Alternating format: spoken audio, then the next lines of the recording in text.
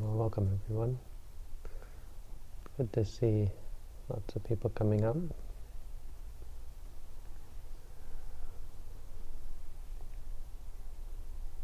It's just a bit of a shame that the course is almost over. It would have been nice to see so many people at the beginning, but on the other hand, we can only blame ourselves because we didn't advertise, which was fine because we weren't looking for a large crowd. So I got a request some time back in the box to give a talk on karma, and the request was to give a talk on the 12, what does it say, the Wheel of Karma 12, which I have to admit I've never heard of the Wheel of Karma 12. So I'm going to go over what it might mean, or what it might refer to.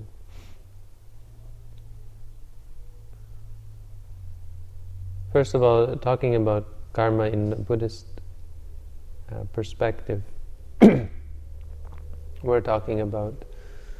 have to understand what we're talking about, and there's a good description of karma in sort of what you could call layman's terms, because we could go into great detail about the workings of karma, and I'll try to do that. Maybe I'll wrap up with that. But first of all, to give sort of an introduction of what karma means, we can turn to this discourse that the Buddha gave to Subha, which is called the Jula Kamma Vibhanga Sutta. And you don't have to remember any of that, but this is a specific talk the Buddha gave one day when the Buddha was staying at Savatthi in Jetavana. He was approached by this man named Subha, a young man, and the young man asked him something about karma, and the Buddha answered. The Buddha said to him, he said, Kamasaka satta, Kamasaka manava satta, Kamayoni kamabandhu, Kamapatisarana. And then he gave this very famous quote, which is Kamang sate vipachati yatitang hina panidataya. You don't remember the Pali, but it's always nice to hear that in the Buddha's words. Pali is a very powerful language which is able to transfer meaning very efficiently. So it's nice to hear the Pali before we translate it. Kamasaka satta means beings are owners of their karma. When we think of what we own, is our belonging, karma is our belonging. Karma is something that we take with us, that follows after us. Kammatayata, beings are also heirs to their karma. Means they inherit the fruit of their karma. What this means is we've done bad things or good things in the past. That was then and this is now, and we inherit that. We're the ones who get the result. Kamayoni, it's our what gives birth to us. It's our creator. It's what creates who we are, is our karma, good and bad things we've done. Karma bandhu, we are tied to our karma. Kamapati sarana, it is our refuge. Something like refuge, or it is our home, our place of dwelling, where we fall back on. In the end, what it comes down to is karma. This is very appropriate in Buddhism. We don't look at the world as Buddhists in terms of trying to change the world or trying to decide what is right and what is wrong, and getting all upset when bad things happen, even on a world worldwide scale, global level. We don't fret about the global situation. We don't worry about things like global warming or wars or inequality. We don't look at these things and say this is wrong. Poverty. We don't look and say blame it on the rich people if the poor people are poor. And we don't think to ever make the world fully perfect. We don't think that it's just, because we understand that it's not just a structural thing. You can't just change the system and expect suddenly that everyone is going to be happy and peaceful. You can't expect to somehow understand weather and so that we will, or always ward off natural disasters for everyone. So when everyone's getting all fired up about all of the problems in the world and inequality or injustice or so on, one way of looking at what the Buddha taught, and it really struck me just recently, is that the Buddha really taught something that he never said, and I imagine he never would have said it. I want to make that clear. But basically what he taught, as I understand it, is that the world is perfect. It's always perfect. This is something, as I said, I don't think you'd ever catch the Buddha saying, but I think in today's day it kind of is useful to say such things. It jolts people out of their idea that we have to somehow change things. What I mean by the world is perfect is, this is the Buddha's teaching on karma, that everything is perfectly fair. When someone is downtrodden, is poorly treated, suffers terribly,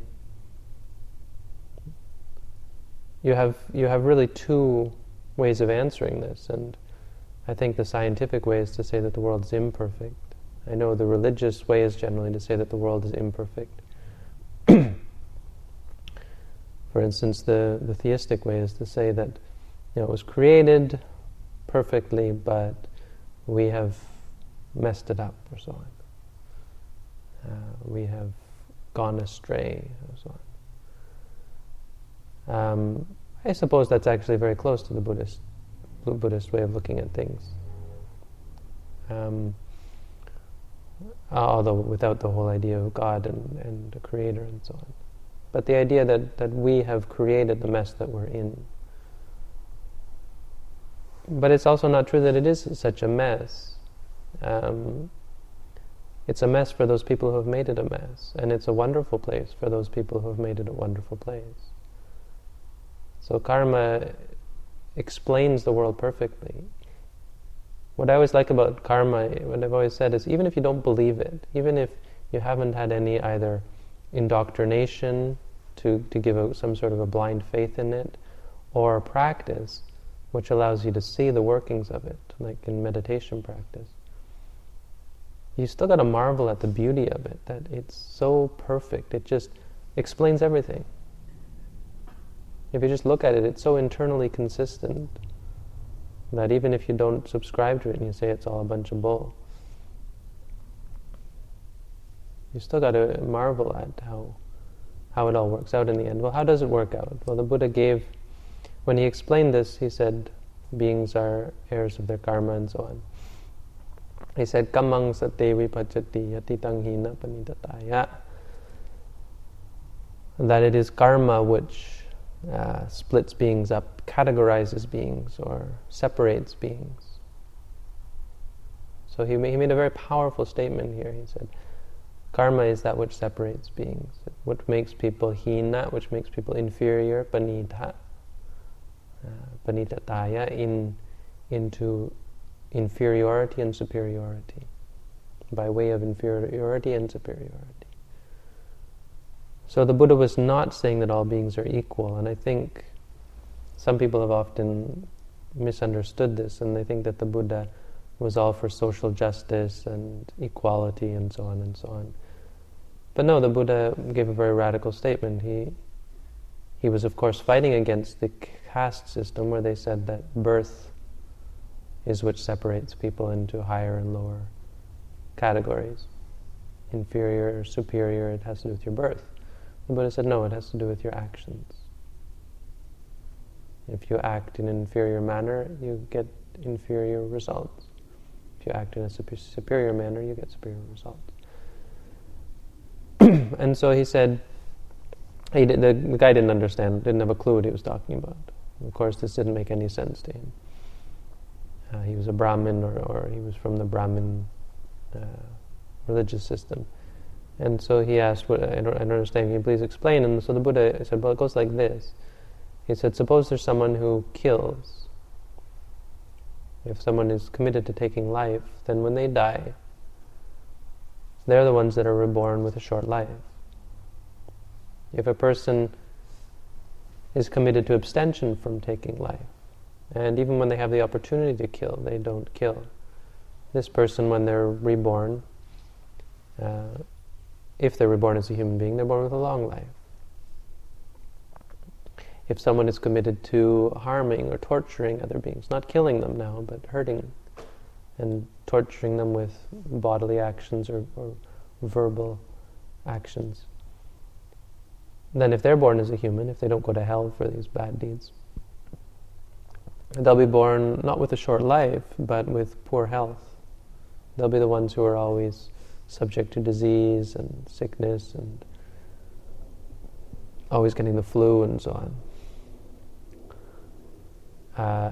And if, on the other hand, someone abstains from these things, is very kind to people, to beings, always trying to relieve suffering, then on the other hand, in the other way, in the opposite way, this person will, if they don't go to heaven for their good deeds, they will be, if they're born as a human, they will be healthy. So these are the people who never get sick.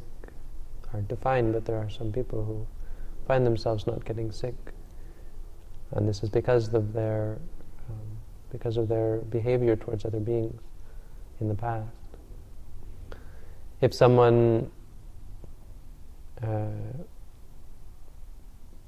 is angry, gets angry a lot, and is vengeful and hateful and spiteful, then when they die, if they come back as a human being, they'll be ugly. If a person is kind, is nice, is friendly, then when they come back, they will be beautiful. If someone is jealous, envious, always can't stand it when other people get good things, monks, when we see other monks getting good rewards, or getting other people paying respect to them, and we think they should be respecting us. And, I guess none of you know, you're not monks, but of course, in the world, many things. When we see our brothers and sisters getting treated unequally, or we see other co-workers or co-students, when we're at school, when we're at work, and they have rewards, or people say good things about them, and we get angry. Even when our friends, maybe they're more intelligent than us, maybe they're more beautiful than us, maybe they're more witty than us, maybe they have more friends than us, and we get jealous.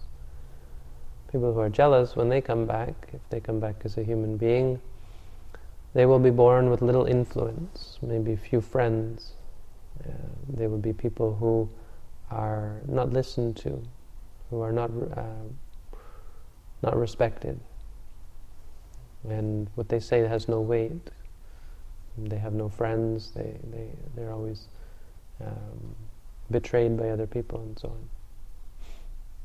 On the other hand, if someone is not jealous, if someone is appreciative of other people's good things, and this is something we should always strive towards, we appreciate their goodness, then when we come back, we will be born with great influence and great friends, and everyone will listen and think what we have to say is worth listening to, and so on.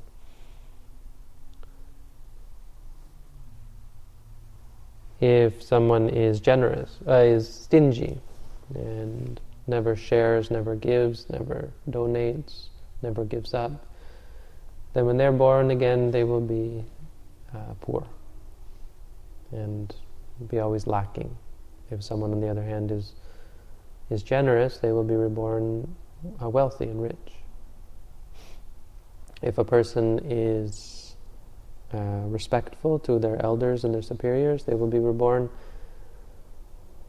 as in a high class.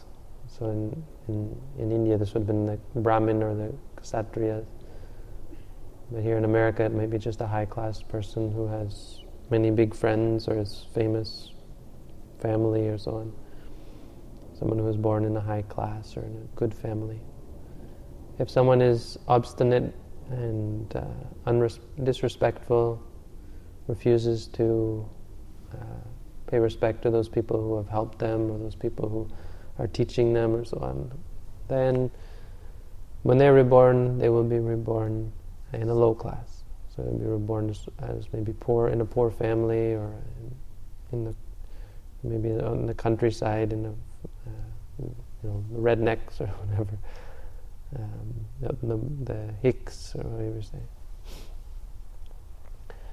And finally, if someone is dedicated to asking questions and inquiring about things and seeking out knowledge and always trying to find the answer to life's problems, then when one is reborn, then one will be reborn with great wisdom. First we say, if someone refuses to, people who never think to go and ask questions or look for answers or seek advice. If we're never seeking advice, we'll be reborn stupid. If we go and seek advice and answers and try to listen and learn and study, then we will be reborn wise. So this is what is meant by karma on a sort of a general level. We're talking about what separates beings.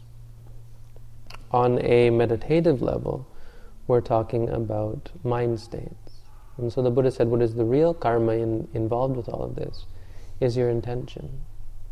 You can intend to do something and not be able to do it. Even if you're not able to carry out your act, and it can still be totally karmically potent. Of course, because when you die, you don't take the physical with you, but you take your mind, and it's your intentions that count. If you intend to do something and you intend for a certain result, and it doesn't turn out as you expected, you can't be blamed for those results. You could be blamed for being maybe a little naive, or that you didn't consider carefully or so on, but the intention is still good. If you give someone some food thinking that it's going to make them healthy, and it turns out that they're allergic to that food, or the food has poison in it that you didn't know, or it's gone bad or so on, and you were sure it was not bad, then even if the person dies from that food, you're not to blame. You're in fact to be praised for your gift. I mean, this is how it goes. And why did that person die? People will get so upset when this happens, thinking that they were to blame for that person's death or that person's injury or that person's harm. And it shows such a lack of understanding of reality. That person is, of course, going according to their karma. And this is something that we very rarely understand in this life. That beings go according to their karma, why they're treated poorly, why they're treated highly, with respect. It's totally because of their karma.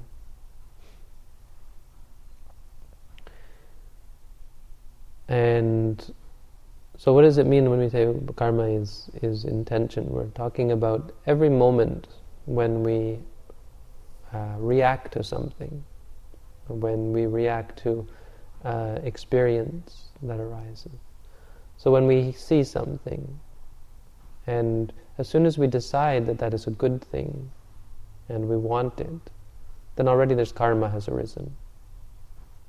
If we want it, then that's akusala karma. It's bad. It's unwholesome karma, because it's already starting this cycle of addiction, even from that first moment of wanting something or liking something.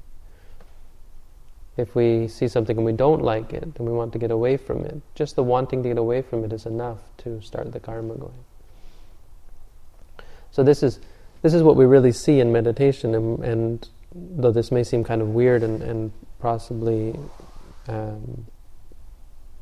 hard to believe, as soon as we start to practice, we can see how this is true. We can see how, indeed, when we're sitting and we feel this liking or wanting, it's really great when it's there, and we'll feel like, wow, this meditation is great, this sitting around has been wonderful.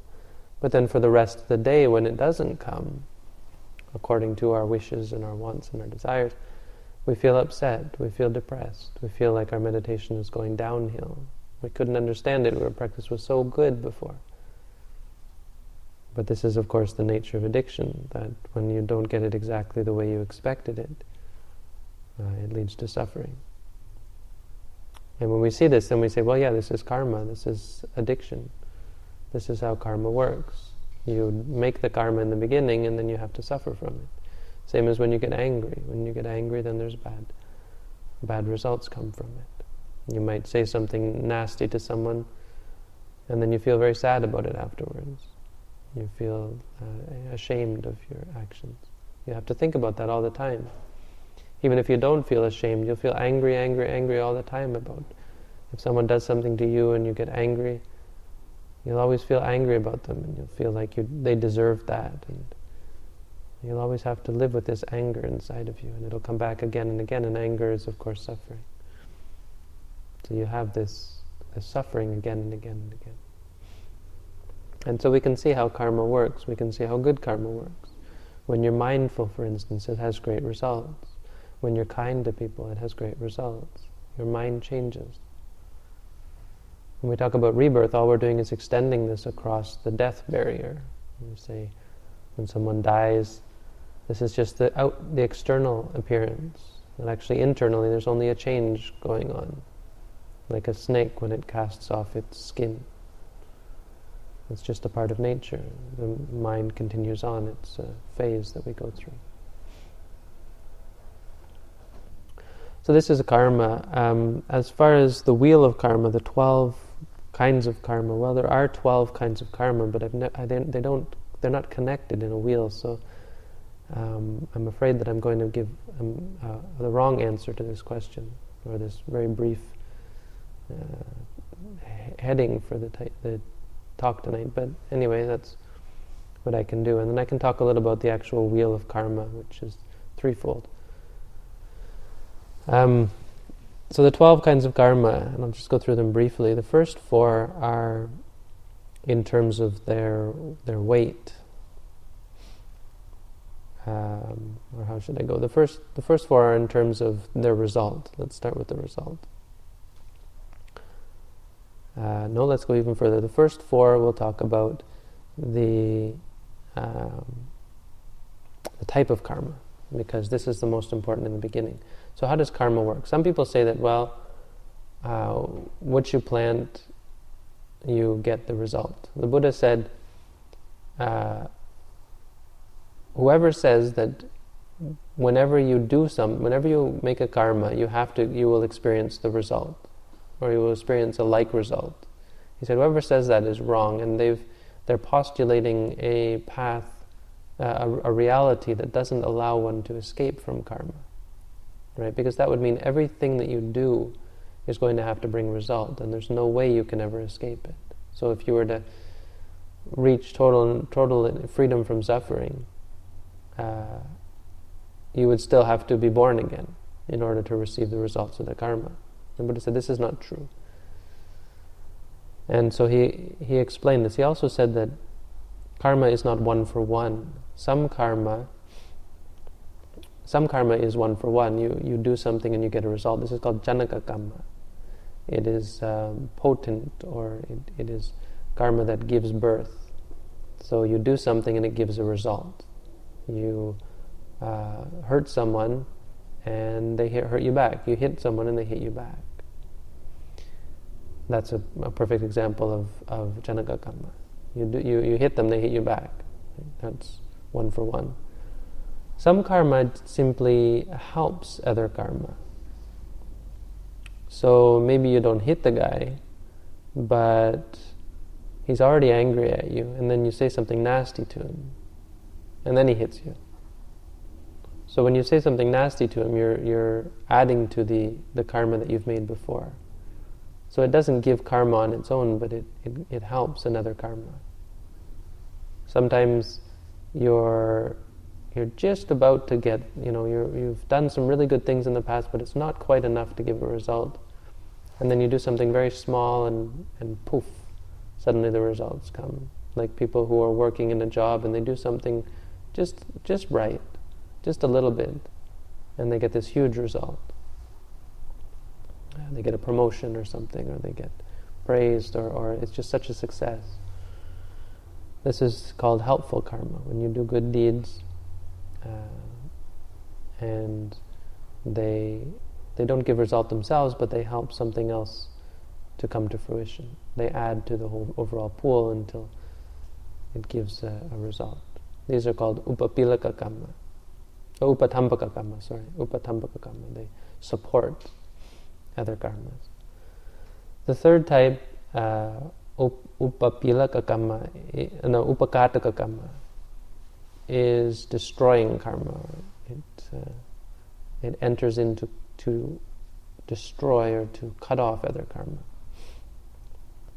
So maybe you said something or you did something, it makes someone really angry at you, and they're going to try to, they want to hit you, they want to hit you back, or they want to hurt you, or maybe they want to even kill you.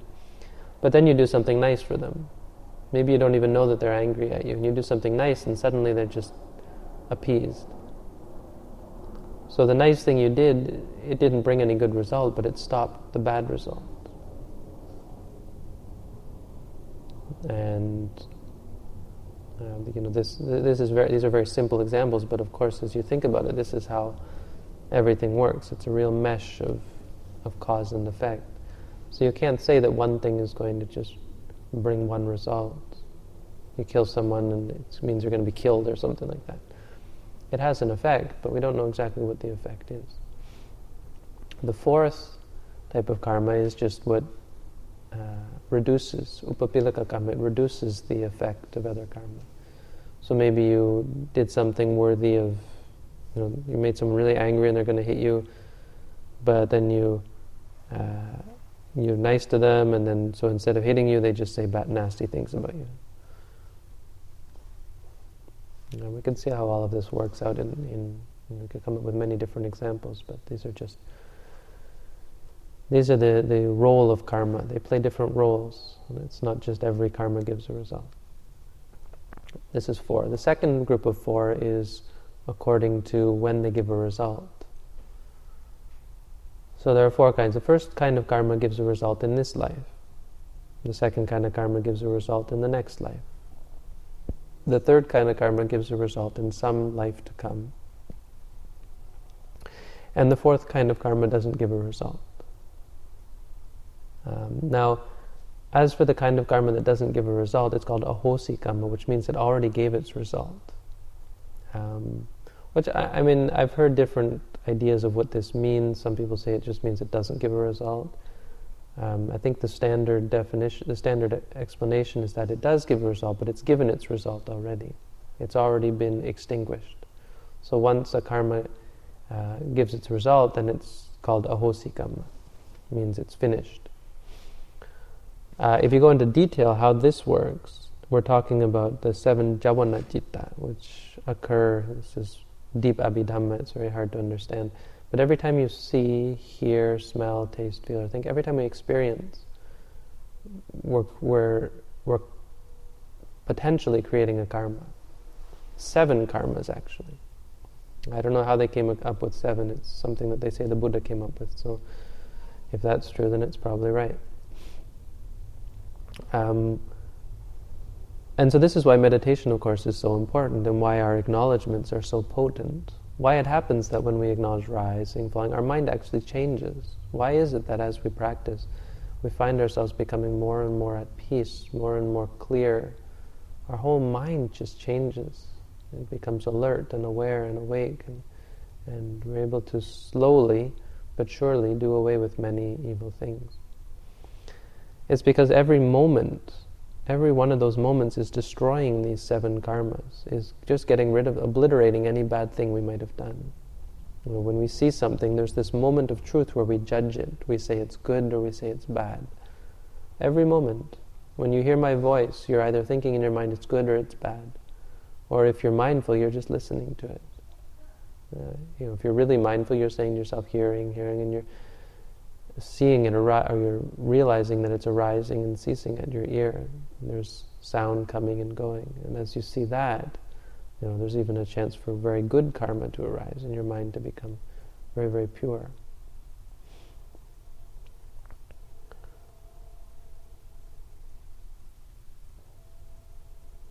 Now, how it works is if your mind is impure,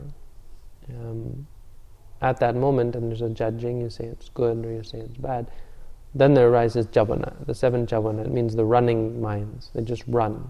It's like you can't stop these ones. These are the ones that it's out the gate. There's no stopping it. And when you shoot a gun, until you pull the trigger, you can stop yourself. You can change your mind. Once you pull the trigger, you can't. Moving the gun isn't going to help. Pulling your finger away isn't going to help. Putting the gun down isn't going to help. The shot has been taken. This is what meant by javana. It's gone. It's running. And there's 7 of them. So the first one is it's the most potent. It has the potential to give results in this life. And they say if it doesn't, then it's ahosi. So possibly an explanation of ahosi kamma means it ran out of opportunity. So this one, the only way it's going to give a result is if it has a chance in this life. If no chance arises, that one is impotent. The 7th one has a chance to give up until the next life. And if it doesn't, then it becomes impotent. The 2nd, 3rd, 4th, 5th, and 6th are the ones that might give a result in any life to come. And so, all of this is probably way too much information, but you're not expected to memorize. There's not going to be a test after class. But it certainly gives a good insight into why we're doing what we're doing. And how what we're doing right now has a great impact on our lives. When we're sitting here and when we're mindful, when we're aware of the phenomena arising and ceasing, or conversely, when we're not aware, when we're not paying attention. Maybe we're sitting here and we're bored or distracted. Maybe we like what's being said, but it's very hard to sit still, and there's pain in the back, pain in the legs. And so we might have all sorts of unpleasant experiences and unpleasantness in the mind. And as a result, we might be giving rise to unwholesome karma, which we'll feel bad about and we'll feel upset about and will give us suffering in the future. So we have this makes it a very important task, what we're doing in meditation. Karma is a very important subject for this reason. So there's these 4. Then there's the last 4, which are the weight of karma. That not all karma is of the same weight. The first type of karma is called the karu karma, which is the heavy karma. So we say how karma works together. Some karma can be killed by other karma. Some karma isn't potent and so on. But there are certain types of karma which you just can't avoid it. When you do these things, because of the very nature of them, they're so heavy that the intention that they bring about is impossible to do away with. And these are called garu karma. These ones are like killing your father, killing your mother, killing an arahant, an enlightened being, hurting a Buddha, because you can't kill a Buddha, it's apparently impossible. And the 5th one is, they say, trying to break up the group of enlightened beings, or in this case you could say the group of monks. trying to start a schism in the Sangha. These 5 things, because they're such a negative act, an evil act, they are considered to be 5 things which you cannot atone for. When you die, you'll be born in hell for sure. They give results right away at the end of this life. When you die, there's no chance to become enlightened. You cannot become an enlightened being if you've done one of these 5 things in this life. That's not to say in a future life you couldn't, and it's not to say you couldn't go to heaven in a future life and so on, but there's no way out in this life. And so these are the heaviest ones. These ones are on top. It means anything else, you could do many, many good deeds, and right when you die you could be doing good deeds, and when you die you still go to hell. You still die and you still suffer terribly, because there's no way you can forget this. There's no way you can erase the memory of this terrible deed. There's nothing you could do which could equal it. That's what they say. The second type is called asana kamma, which means karma which is done right when you die. So sometimes people are doing bad things when they die. They're in a fight or something. Sometimes people are doing good things when they die. For instance, meditating.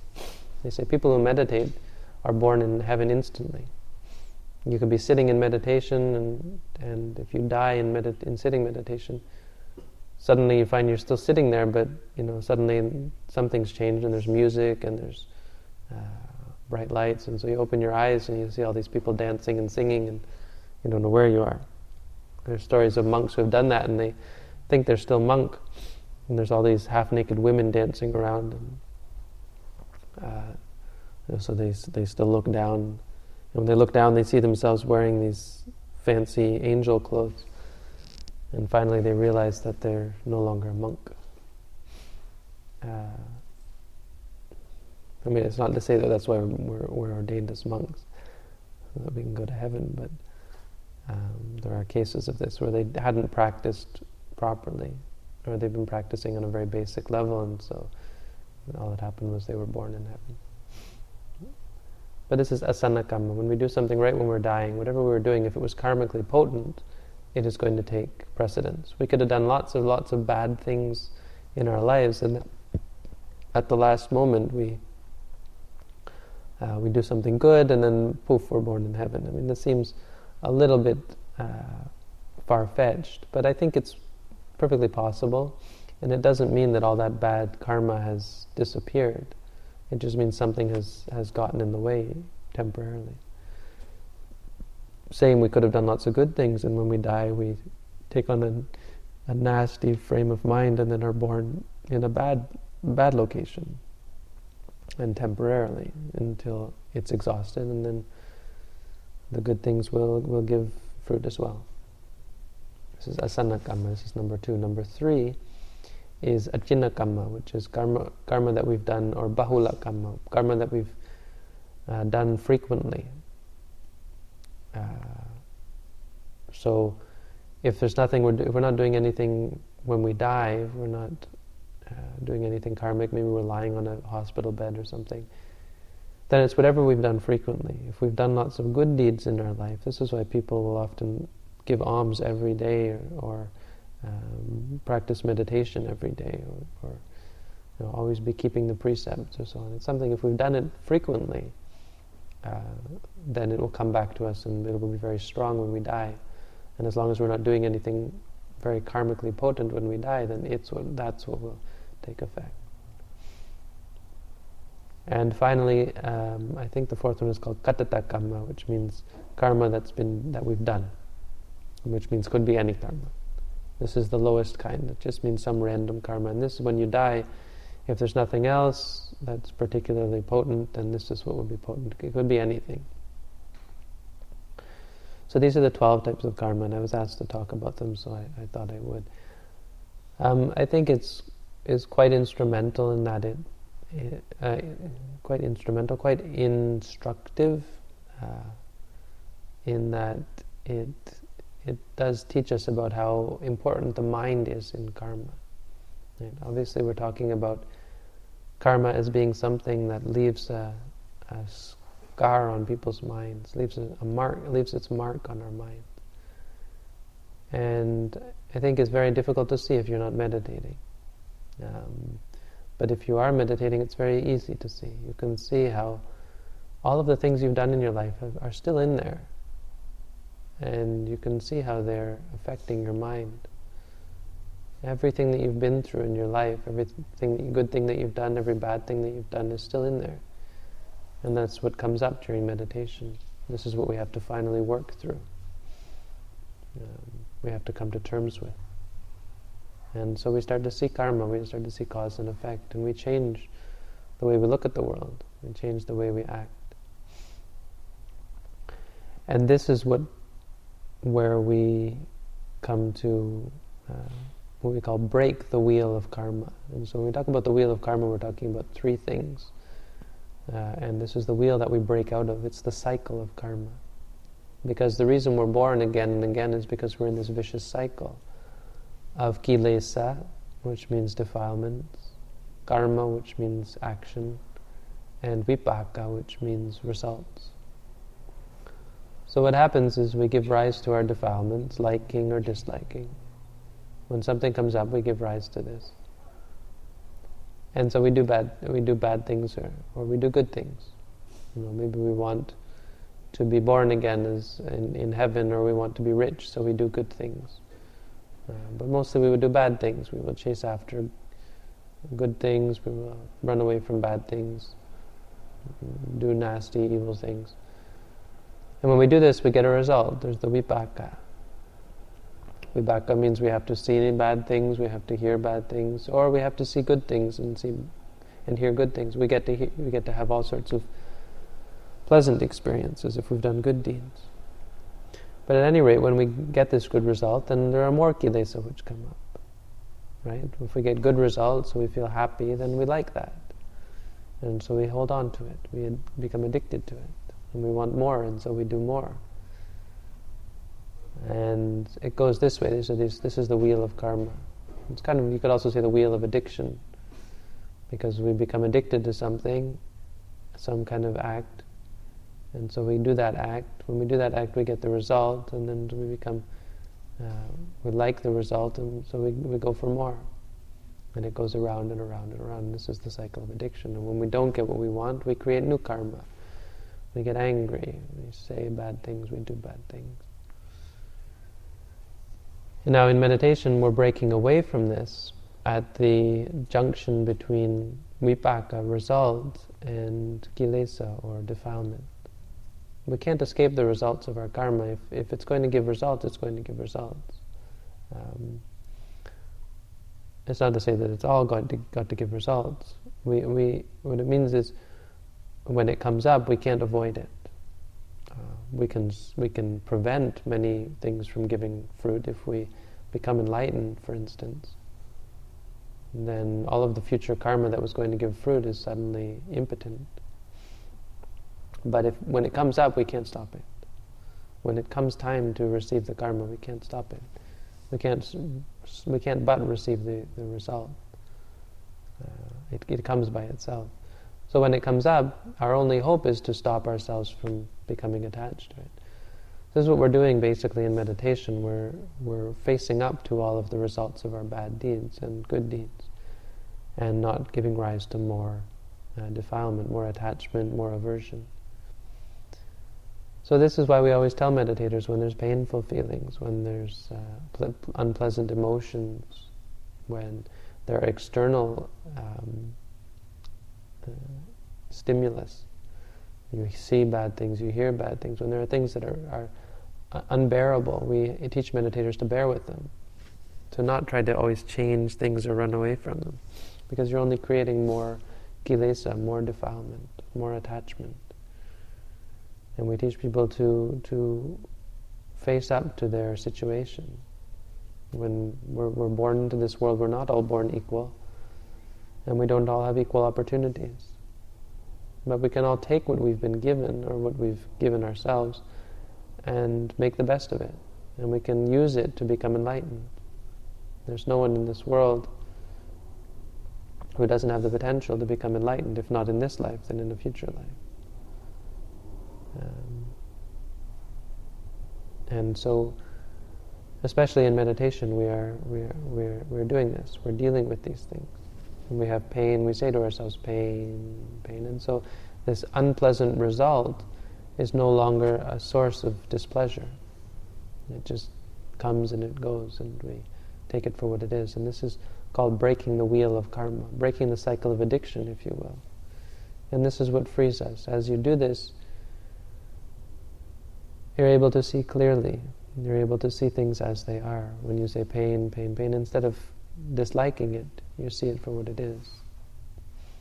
As you do this, your mind becomes freer, your mind becomes clearer, until eventually you just have this epiphany and your mind is released. I mean, it's not exactly an epiphany, I suppose. It's called cessation, or nibbana. The mind is just free. The mind doesn't reach out to any more stimuli. Anything external, anything to see and hear and smell, taste, feel, or think, all of this just disappears. I say, what's left? Well, there's no one thing left. There's nothing arising. It's the state of not having anything arise. No thought, no sight, no sound, no taste, no smell, no taste, no feeling, and no thought. Just nothing arises for some time. This is called nirvana, freedom, because the mind isn't clinging anymore. The mind is broken, has made a break in the cycle. And so there's a cessation. It's not exactly cessation. I mean, everything ceases. It's more like the non-arising. Nirvana is called the unbinding, so there's no more jumping out or chasing after. So I hope this explains karma, and I hope it's been useful, and that this will then help us to put our best efforts into the meditation practice, because certainly if we accept all of this and understand that this is really the way it is, then it makes meditation all that much more important, and our practice is all that much more useful to us, to help us to become free from this cycle of addiction and bad results, and the suffering that comes from addiction. So that's all for tonight then, and now we'll get on to the meditation portion. First we'll do mindful prostration, and then walking, and then sitting all together.